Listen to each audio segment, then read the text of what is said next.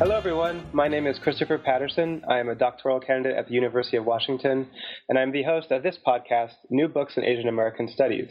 As a discipline that emerged from the Third World Movement in the 1960s, Asian American Studies is fundamentally interdisciplinary, so this podcast features books on anthropology, history, literature, art, political science, and sociology, so long as they help us understand the varied experience of Asian Americans living or interacting with the United States. Today we are joined by Dr. Robin Rodriguez. Dr. Rodriguez is an associate professor of Asian American Studies at the University of California, Davis. We will discuss her new book, Migrants for Export, How the Philippine State Brokers Labor to the World, which was published by the University of Minnesota Press in 2010.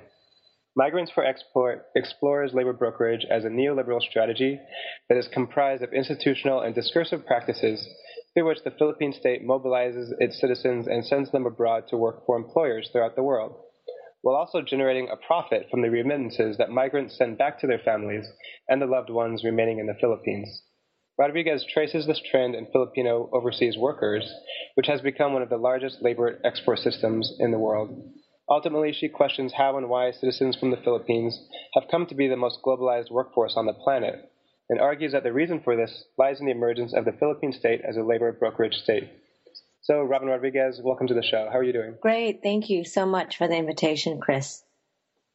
I wonder if you could begin the interview by telling us a little bit about yourself, your history, how you came to write about labor brokerage. Sure. Well, I was born and raised in the Bay Area. I spent most of my growing up in Union City, California, which really has a sizable Filipino immigrant population. I think for many Filipinos in the United States, Union City, California is definitely in kind of our constellation of key kind of sites for Filipino settlement. And so, I grew up in a place where literally the whole block was Filipino immigrants. My schools from kindergarten to high school had a good number. I mean, I can't even tell you the actual figure. It felt as if we were the majority, certainly if it was not, in fact, the majority. My middle school actually was formerly Alvarado Middle School, but most recently, the school board approved the name change of Alvarado Middle, and it's now Larry Itliong Philip Vera Cruz Middle School. That just, I think, tells you what sort of community I grew up in. And really, I think my growing up in Union City shaped a lot of what would eventually become my research questions, and really what would constitute the core of my political activism, because really so much of my academic work emerges from my political work as an immigrant rights advocate. Union City is where I grew up. It's the place that I call home. And, my work in immigration broadly, and I'm speaking beyond just the book. So when I think and talk about my work, I am talking both about kind of my scholarly work, but also about my activism. Really started in Union City. I just recall in high school, one of the big issues in the 80s was the proliferation of gangs and gang violence, particularly amongst Filipino Americans. And I remember as a young person, at 15, I really thought that one of the major remedies of this sort of violence could be ethnic studies. Although at the time, I think I was calling it multicultural education, because that was sort of the only language I had accessible at that time, which is sort of interesting given the fact that in the 80s, ethnic studies was already enjoying and maybe almost 15-year history, if not almost 20-year history in the Bay Area. But that was very far away from my existence as a young, woman of color in Union City. So there's all this gang violence in Union City, and there was a lot of concern in the Filipino community about it, how to root it out. And there was also concern, too, about the ways in which the local police were actually addressing it. There was a feeling that the police was being heavy-handed. And so, as a young person at that time, I was a sophomore, I thought, on one hand, multicultural education could be something productive and inspiring maybe for the young men who were involved in gangs, to give them a sense of identity and purpose, but also something that local authorities could sort of help enlighten local authorities as well. So this is sort of my first engagement politically around immigrant kind of issues affecting the immigrant community. And my own engagement really with ethnic studies. So that was sort of my reaction. And it prompted me to write this letter to the superintendent of schools and the police chief and the mayor. And that actually got me an invitation to meet with all three of them to talk this out. And, in the years that... This is while you were a student. Yeah, I was like a sophomore, the same age now as my son. But, after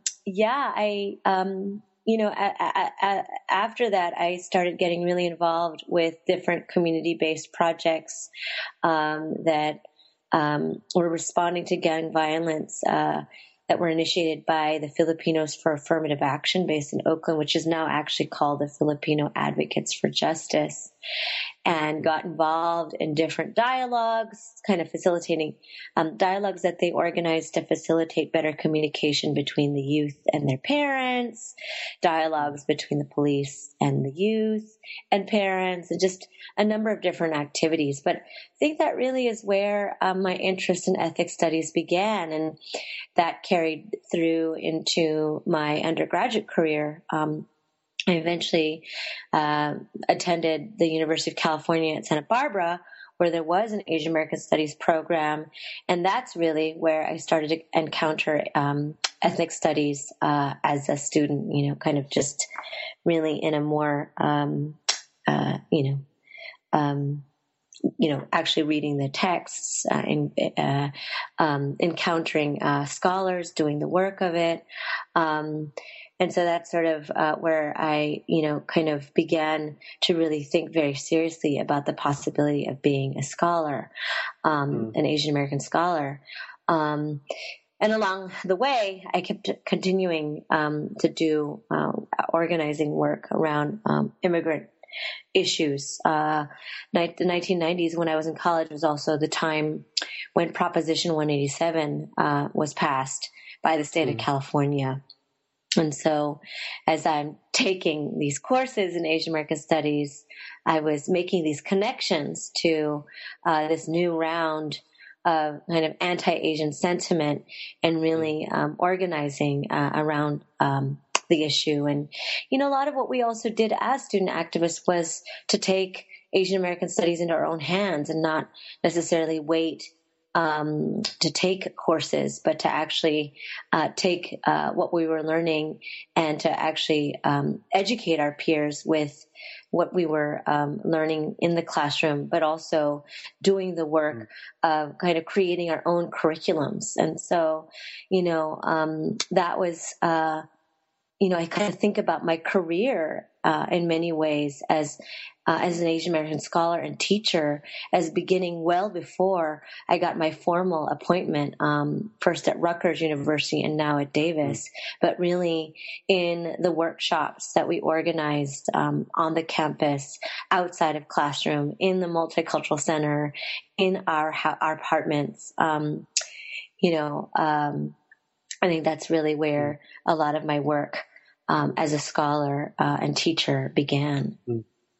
It feels like it's interesting you mentioned Prop 187, because that we could also explain to the audience who might not know what that was, but it really redefined citizenship and tried to keep immigrants from taking part in healthcare and things like that. Can you explain that a bit and how that might have helped cater you towards writing about Philippine citizenship and citizenship in different contexts? Sure, absolutely. So Proposition 187, for people who don't know, I think can best be described as sort of a precursor to the Arizona law. And of course the Arizona law, which was introduced and passed in 2010, we all know, for those of us who kind of follow immigration issues, really criminalizes undocumented immigrants. It really basically gives license to local police to be able to apprehend those they suspect to be undocumented. And I think the operative word here is those they suspect to be undocumented. So for those of us who are concerned about this law, for immigrant rights advocates, we see this as just a law that sanctions racial profiling. Now, 187 actually was much more far-reaching than the Arizona law, because in effect, if it had been implemented, it wasn't, thankfully, because it got held up in the courts and was ultimately ruled unconstitutional. But if it had been implemented, really it meant that every single state employee, that could mean a teacher, that could mean a public health provider, it could mean the woman working at the DMV, it could mean any number of people who work on the state payroll, beyond simply the police, that it would be within their mandate as state employees to report people who they suspected as being undocumented immigrants who might be unlawfully taking advantage of state services. It mandated these state employees to report these suspected undocumented immigrants to immigration authorities. So, I think people often think about California as the left, as the key, the center of the left coast, i.e. the more progressive states of the union. But, I think it's important to recall these moments like 187, and certainly, earlier histories of anti-Asian immigrant movements, and that these politics, are equally a part of this state's history. So 187 really prompted, a lot of us to take action, and many students, college students, are really a part of the mobilization to oppose it.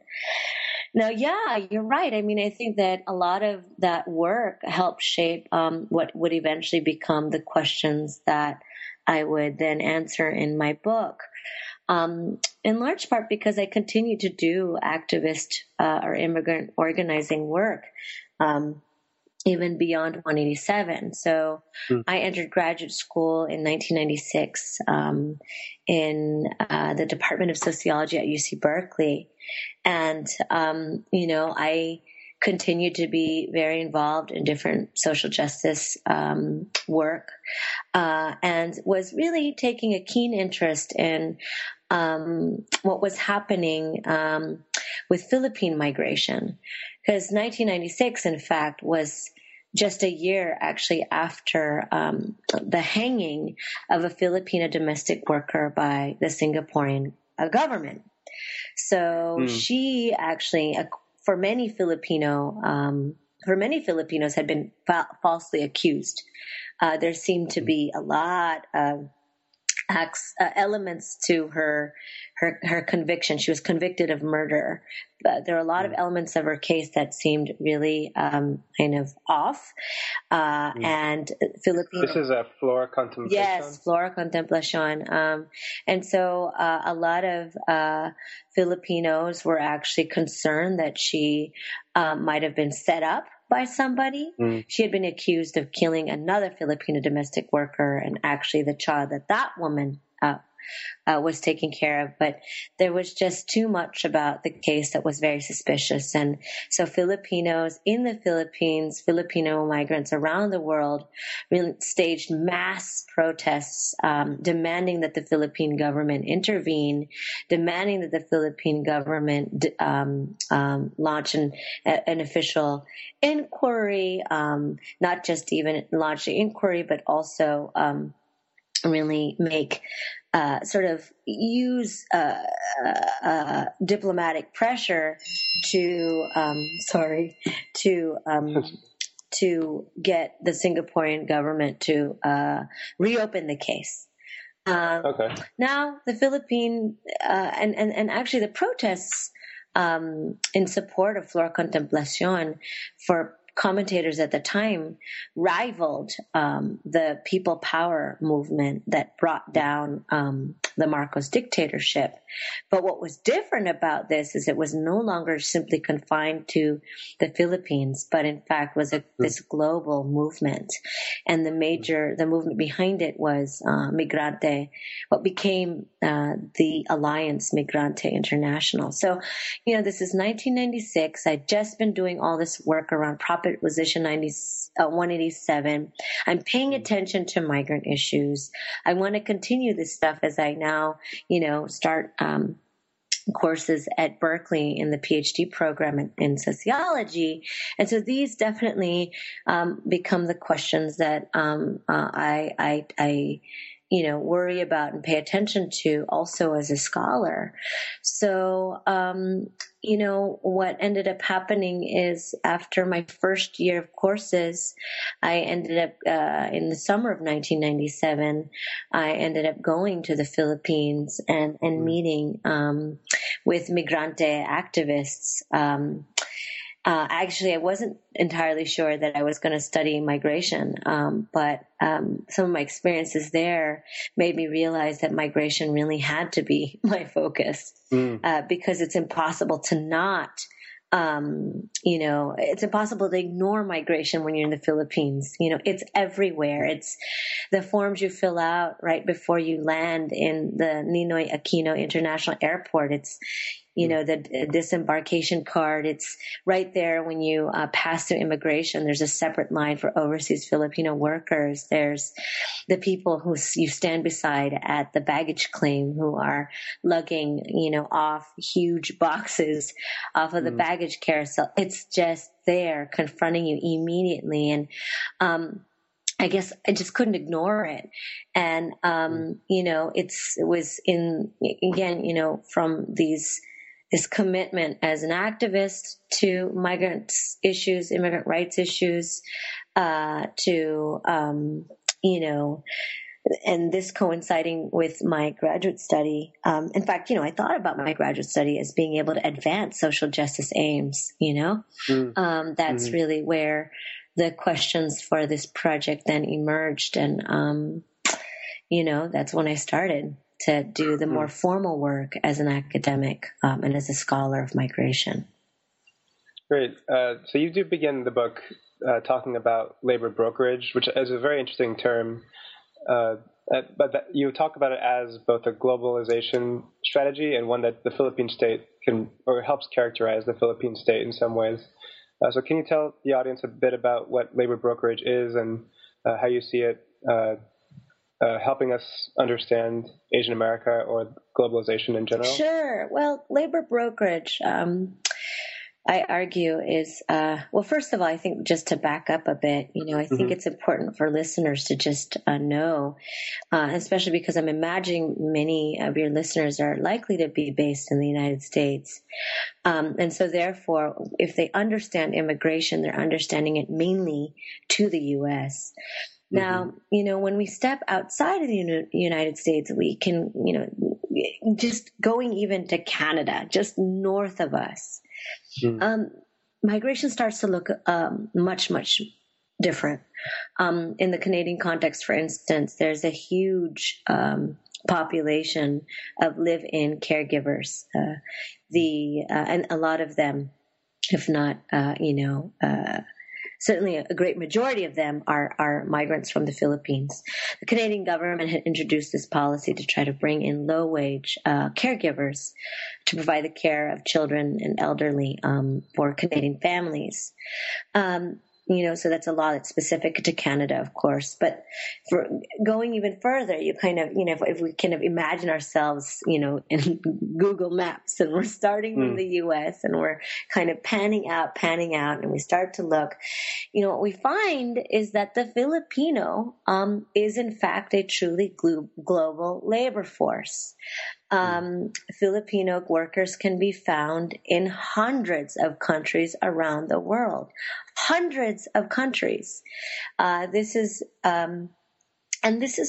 should, be kind of surprising and kind of astounding, I think, to listeners to kind of think that this archipelago in the middle of the Pacific can actually produce so many people who leave for so many destinations around the world. So daily, nearly 5,000 people, that's the latest count, are leaving the Philippines on a daily basis to go everywhere. And by everywhere, I mean everywhere. Literally, you find Filipinos in Africa. I've met them in South Africa. You find them in Europe. I've met them in Spain, in the United Kingdom, in Sweden, in Germany, and other places. You find them in Europe, in the streets of Hong Kong, in streets of Taipei and Taiwan. You find them in Korea, Japan, and they're all over the Middle East, in places like Saudi Arabia, in Syria, in Lebanon, the United Arab Emirates. So the Philippines is a truly global, provides the world a labor force. Filipinos are truly globalized, workers. And in fact, the Philippines really is unrivaled in this regard. You don't have the same global scope and scale of migration coming from other places. Mexico certainly produces quite a number of migrants. Those migrants primarily come to a single destination. Not true for the Philippines. Now, in terms of even just remittance earnings, the Philippines counts as one of the world's top remittance earning countries in the world. Perhaps that's not surprising, right, given kind of the global scope and scale of migration. So then what explains it? And so the answer for me is this, the state, or what I call the labor brokerage state. So the labor brokerage state, in a nutshell, is the transnational apparatus of institutions that help facilitate the out-migration of Filipino workers, and they're quite a bit. There are, agencies based in the Philippines, but it's also the Philippines network of consular and embassy offices all around the world that actually play a role of actually kind of helping in marketing and facilitating bilateral kind of agreements with host countries to help facilitate migration. Now, why does it do it? And I guess that's really where the question to this issue of how this connects to processes of globalization comes in. Why it does it, I suggest, is that this is really one of many, but in the Philippine case, it's sort of the dominant neoliberal strategy. That is, it's a strategy by which the Philippine state attempts to contain the social dislocations that are endemic to neoliberal globalization. And, for lay listeners who aren't, particularly familiar with Asian American scholarship or the scholarship on globalization, neoliberalism refers to an economic philosophy that basically says, look, states really ought not be in the business of providing, social services or regulating economic life, because really, corporations, firms, business, entrepreneurs do that much better. And we see it in the United States. We don't often call it neoliberal, but we call it welfare reform. We call it people pulling themselves up from their bootstraps. That's what we think of when we, that's how neoliberalism manifests itself in the United States. Neoliberalism in other places manifests itself similarly, and that causes tremendous dislocation for especially formerly colonized countries in the global south, or neo-colonial sites like the Philippines. So already you have tremendous, inequality, and that inequality gets exacerbated by neoliberal economic reforms that basically take away any social safety nets that might have been in existence, and really gives full reign over to corporations, both national and global, in kind of in setting the agenda for the economy. So, for me, labor brokerage becomes this mechanism for addressing these inequalities. Because, what neoliberalism does is, basically it says, look, you need to, in the case of the Philippines, liberalize or make more flexible your labor policy.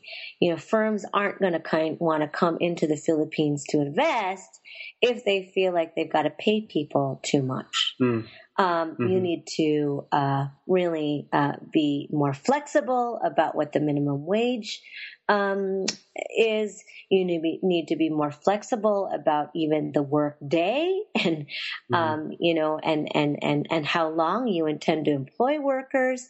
This the neoliberal argument goes would make then the Philippines much more enticing to foreign investors, and foreign investors, so the logic goes, are what the Philippines needs to develop, right, to modernize. But of course, what does that mean for Filipinos? It means that they are, are underemployed, because they have to work as contract workers already in the Philippines. It means they're underpaid because they're not being paid a living wage. And that causes that can, really feed into, social unrest. And, there's certainly lots of, the labor movement in the Philippines has been growing its ranks. Progressive movements in the Philippines have been growing their ranks and really attempting to put the brakes on on these sorts of, program or policies, and continued kind of the aggressive implementation of neoliberal policy actually continues to kind of grow those ranks of the disaffected. And I really think that what labor brokerage then does is that, and the state is not very, it's not as if it hides this agenda. It's quite clear, even in its own articulations of labor, the labor export policy. That is that they do see labor export as providing the jobs to people in the Philippines that they wouldn't ordinarily have. It provides them a source of income that they cannot enjoy in the Philippines, and it can therefore curb all sorts of social unrest. And so, in many ways, I think of labor brokerage less as an economic strategy, even as it provides this, source of foreign exchange to the Philippine state, and perhaps as more of a neoliberal mode of governmentality, a way of managing the Philippine population alongside of other kinds of neoliberal kind of interventions.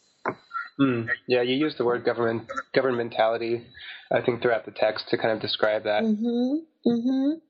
Yeah. Go ahead. Go ahead. I wanted to ask you, One of the things I really liked about this book is that you provide a history of this so that we kind of see this outmigration beyond the last 20 years. Mm-hmm. And I think you begin with U.S. colonialism in the Philippines and how that helped played a role in the emergence of the labor brokerage state. So could you expand or tell us a little bit about that? Yeah, absolutely. I mean, I think that that's crucial, especially for Asian American audiences, because, after a while it might be, as they listen to this, think, okay, so how does this have anything to do with Asian America or more broadly or specifically Filipino America? Well, in the book, I basically, I track the emergence of labor brokerage to the U.S. colonial labor system. I often, as I talk about it, kind of beyond the scope of the book, when I talk about my work, I say that, really labor brokerage wasn't invented by Marcos, although, we typically think about the labor export policy of Marcos as being kind of the moment when you see the institutionalization of the kind of active export of Filipino workers. But really, labor brokerage is an invention of, the U.S. colonial labor system. And in the book, I describe really that system is offered as where we can locate the institutional precursors for labor brokerage. But it's really more than just kind of the institutional precursors for it, but it really is the moment under a U.S. The U.S. colonialism of the Philippines is where you even see the blueprint laid out for what becomes later this neo-colonial Philippine economy and government. And so, to understand this contemporary apparatus, you really do have to locate it in the colonial moment. But the connection to the U.S. empire in U.S. And U.S. global capital, you can continue to you see it even when you track where Filipino labor goes. And I think one of the things I don't develop enough in the book, and this may, is still something I'd like to continue to pursue as a researcher, but I see glimpses of it I kind of talk about glimpses of I saw glimpses of it in my research, and I kind of mentioned this in the book, and that is why Philippine labor is so global is because U.S. capital is so global. And I find instances of this over and over again in my research. For instance, Filipinos working in Brunei, and that's a case study that I cover in the book. Brunei is a Southeast Asian country. Now, these Filipino workers were working for a garments factory. Well, what market were these factories producing for? These were U.S. markets. These are Filipino migrants working in Brunei, producing for the Gap, producing for Old Navy. Now Filipinos in the Middle East, Filipinos in Iraq, for instance. Filipinos are in Iraq, literally serving, the U.S. military, servicing the U.S. military, whether they're actually kind of on the bases working or working with auxiliary sort of units that are were there kind of in the immediate wake of kind of the initial bombing of Iraq in 2003, and then later just, the infrastructure even to sustain empire, the construction projects, all of that's where you find Filipinos working.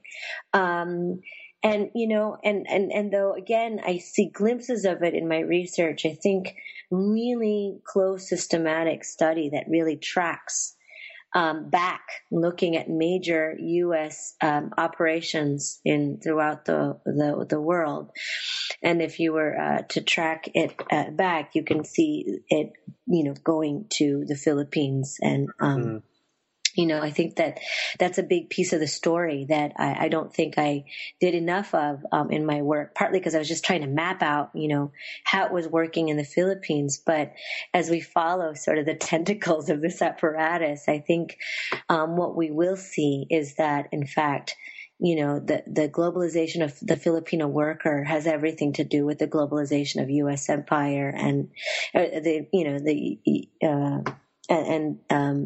U.S. capital. Yeah. Yeah, and it's interesting to see it grow from Filipinos being exported as colonial subjects to the U.S. and then now being exported kind of abroad in this kind of global economy. I think it's fantastic the way you kind of develop that narrative. But specifically in the 1970s and 80s when Marcos's signed Executive Order 797 and such things, that's the labor brokerage state really starts to emerge, I think, for you. Mm-hmm. Can you go into detail a bit about the actual structural adjustments and things that happened that helped this new context emerge? In the Philippines? Mm-hmm. Yeah. Well, the Marcos already, you kind of have to situate.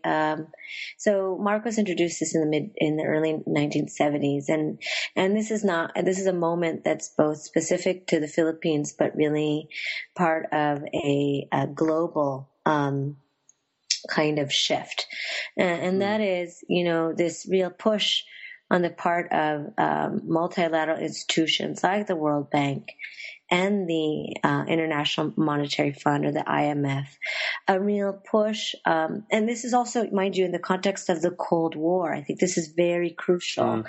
One needs to understand that, a lot of these developmental initiatives that were pushed by these multilateral institutions was in the context of, of ensuring kind of the containment of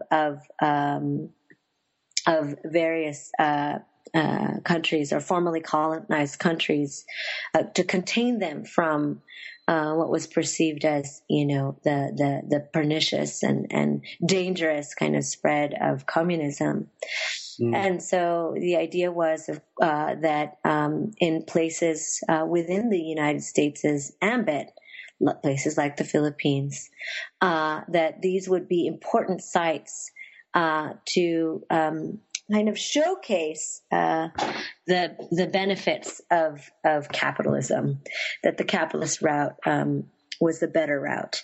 And so, as amongst the different kind of policy initiatives, as part of this kind of broader Cold War project, was to really encourage, and this is also, mind you, happening simultaneous to deindustrialization in the United States.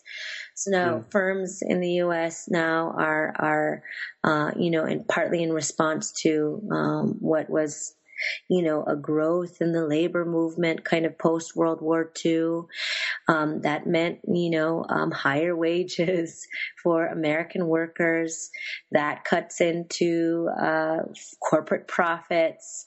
Now there's a real need to kind of identify alternative sites for production, sites where there are lower, cheaper workers, and this is all kind of coming together at a particular historical moment, and it's at this time in places like the Philippines where countries are being encouraged to actually shift from what used to be what was called an import substitution kind of industrialization.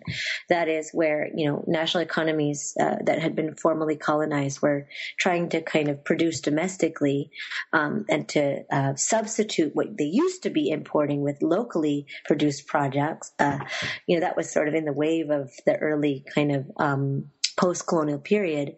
Then they were now being encouraged to actually now shift to export-oriented industrialization. The idea was, no, actually, foreign capital can actually help toward the project of industrialization along because they've got the knowledge and the expertise. They've been doing it in their respective countries. They can bring that technology over to you and kind of facilitate industrialization in a way that your import-oriented industrialization can't.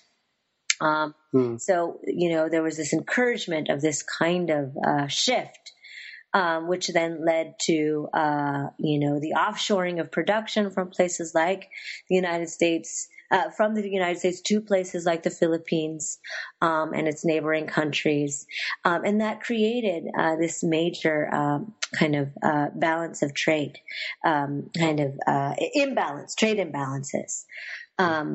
And it was in this, and of course, the multilateral institutions, argued that this is just part of the transition from import-oriented industrialization to export-oriented industrialization. These are some of just the adjustments that one, country needs to endure towards this greater goal of industrialization, capitalist modernization. But it did lead to these kinds of imbalances. It did have major impacts on the populations of these countries, and those populations did react. So the 1970s was also a time of the rise of, student radicalism in the Philippines, as young people were responding to this kind of orientation and the ways in which it was kind of further exacerbating inequalities in Philippine society. And it was against this backdrop then that Marcos introduces this labor export policy.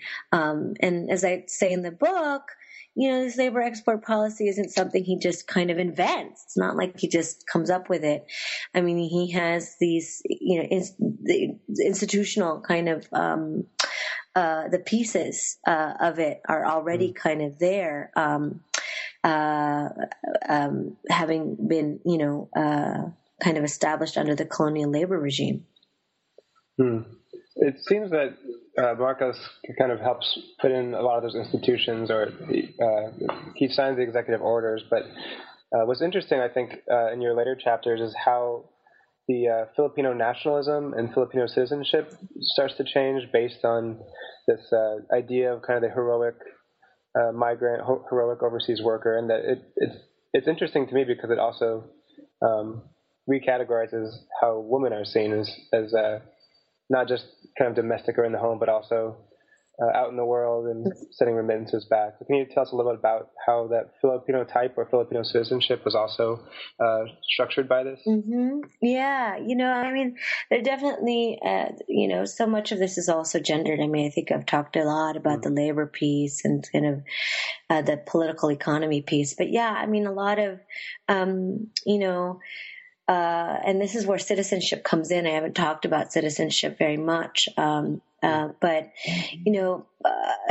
so much of how labor brokerage works is it's about also kind of capturing the hearts and minds, literally, of Filipinos. It's about engaging them to imagine themselves in new ways, and it's about having them imagine themselves and their futures as being, or they're imagining their kind of self-actualization as happening, through migration, and that isn't some kind of betrayal of the country to imagine oneself leaving, but that's actually some, kind of nationalist contribution. And of course, that kind of imagining requires a reimagining too of gender and how gender, and how women and men and femininity and masculinity are to be differently understood.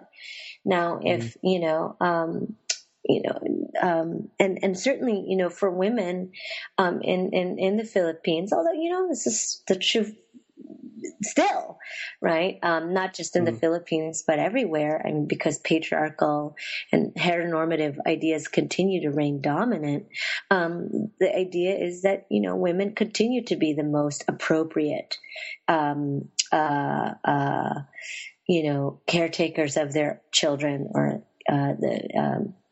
the caretakers, and the most appropriate people to attend to their homes. But really, under this kind of system of labor brokerage, there's a real kind of stretching of that idea and a reconfiguring of it, that in fact, the family should be imagined and can be imagined as a transnational one, that women can and should care for their children by being employed, even as it also requires that they continue to sustain their children emotionally, kind of transnationally. So there's all of this kind of work. And so, it ties to citizenship, because we think about citizenship as not simply kind of, who is eligible to participate in a polity, although it is that, and that's just as much a part of what the Philippines has done. Labor brokerage requires that citizenship, change.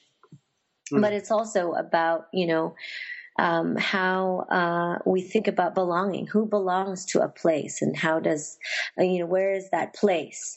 And so, there's a way in which to be a Filipino is to be, global, and to think kind of globally.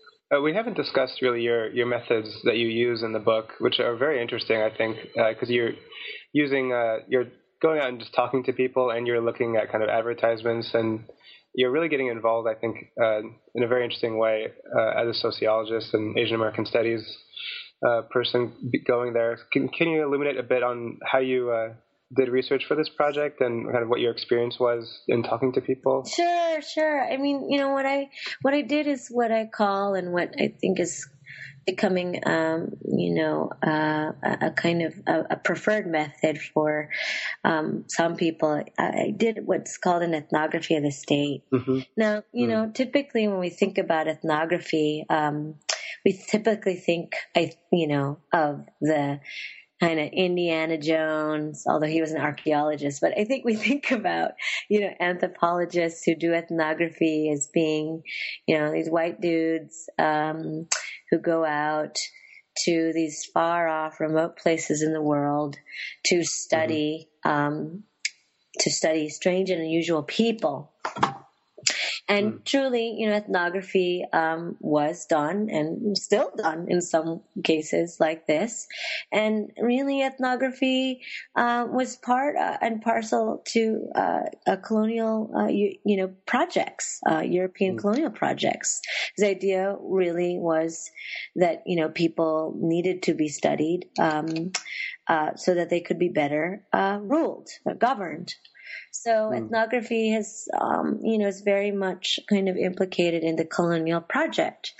But I think, some feminist scholars and other Marxist scholars have really seized on ethnography as a method that can, in fact, serve liberatory kind of ends, or that can help in elucidating structures of power by training the eye on major institutions of power as opposed to racialized others. And so that's why I felt like it was a method that made sense to me, given my own kind of commitment to kind of doing research in the service of kind of unmasking power and locating and describing these sites of power for the purpose of, unraveling power.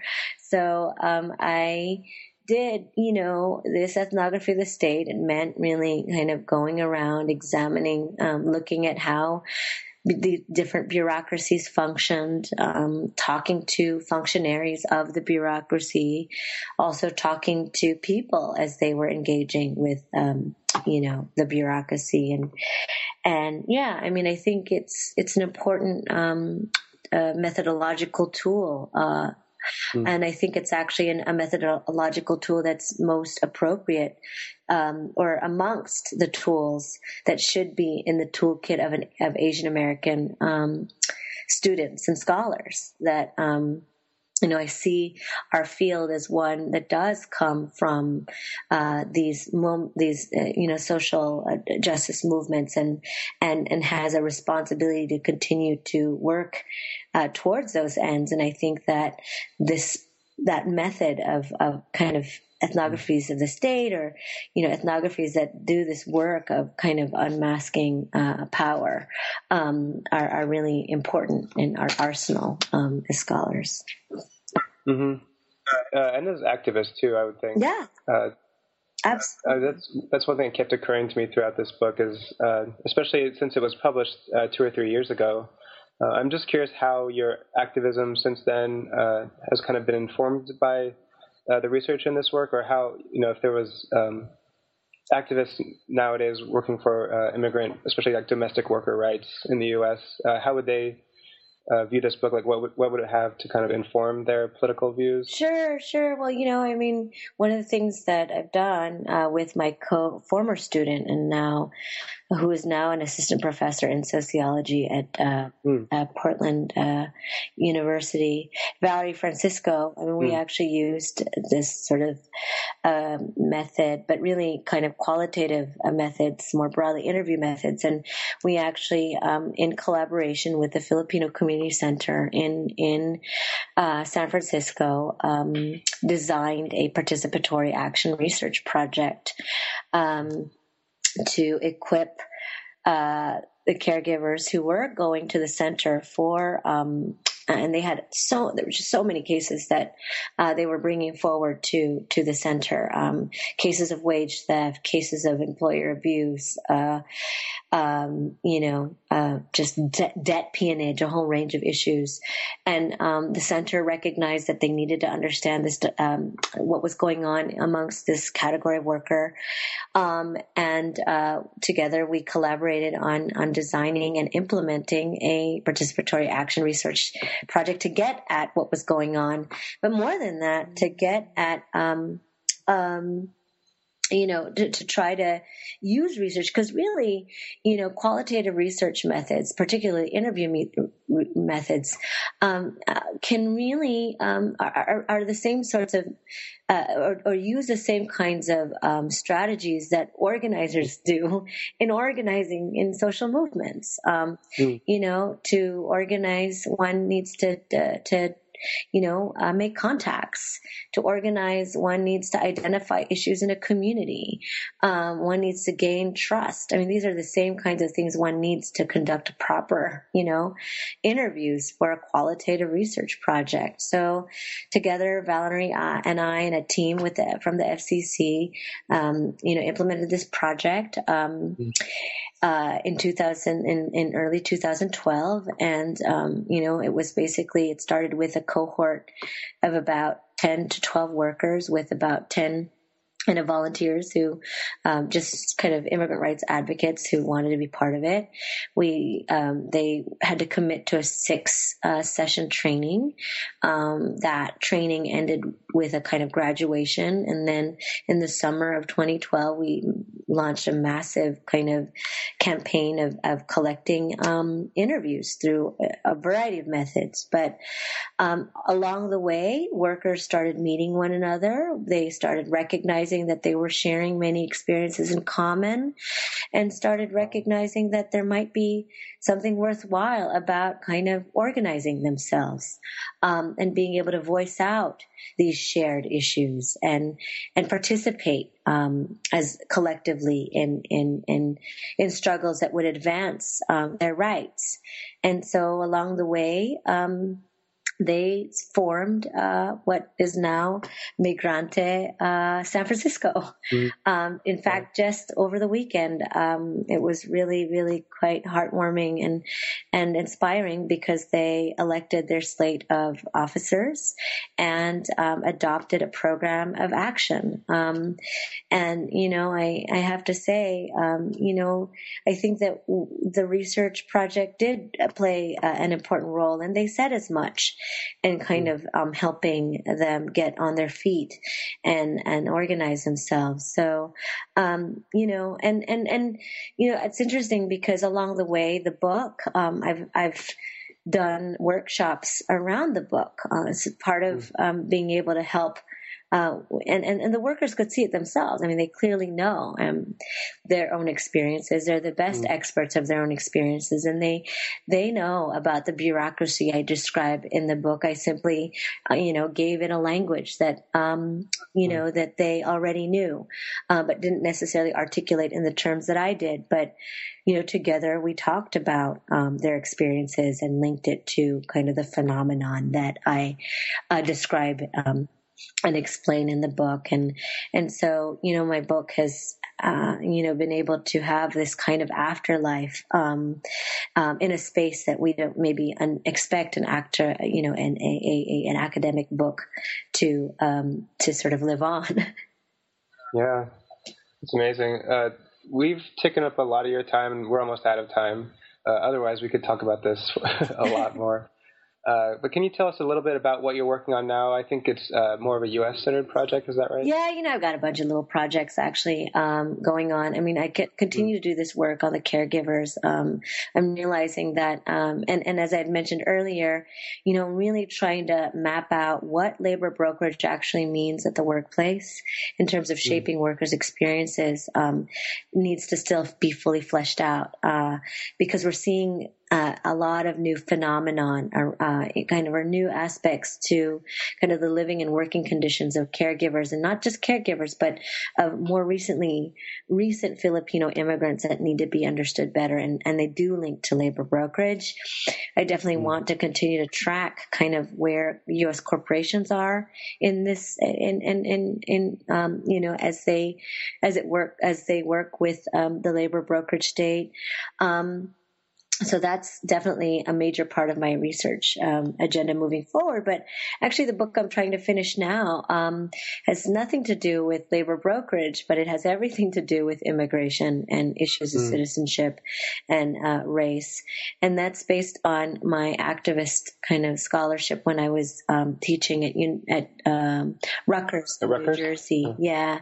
I mean, I can't not be engaged wherever I go. I think it's important to kind of keep that foot in social justice movements. And I did a lot of that when I was at Rutgers. And so I'm finishing up a book entitled In Lady Liberty's Shadow, Race and Immigration in New Jersey, and it really looks at kind of the ways that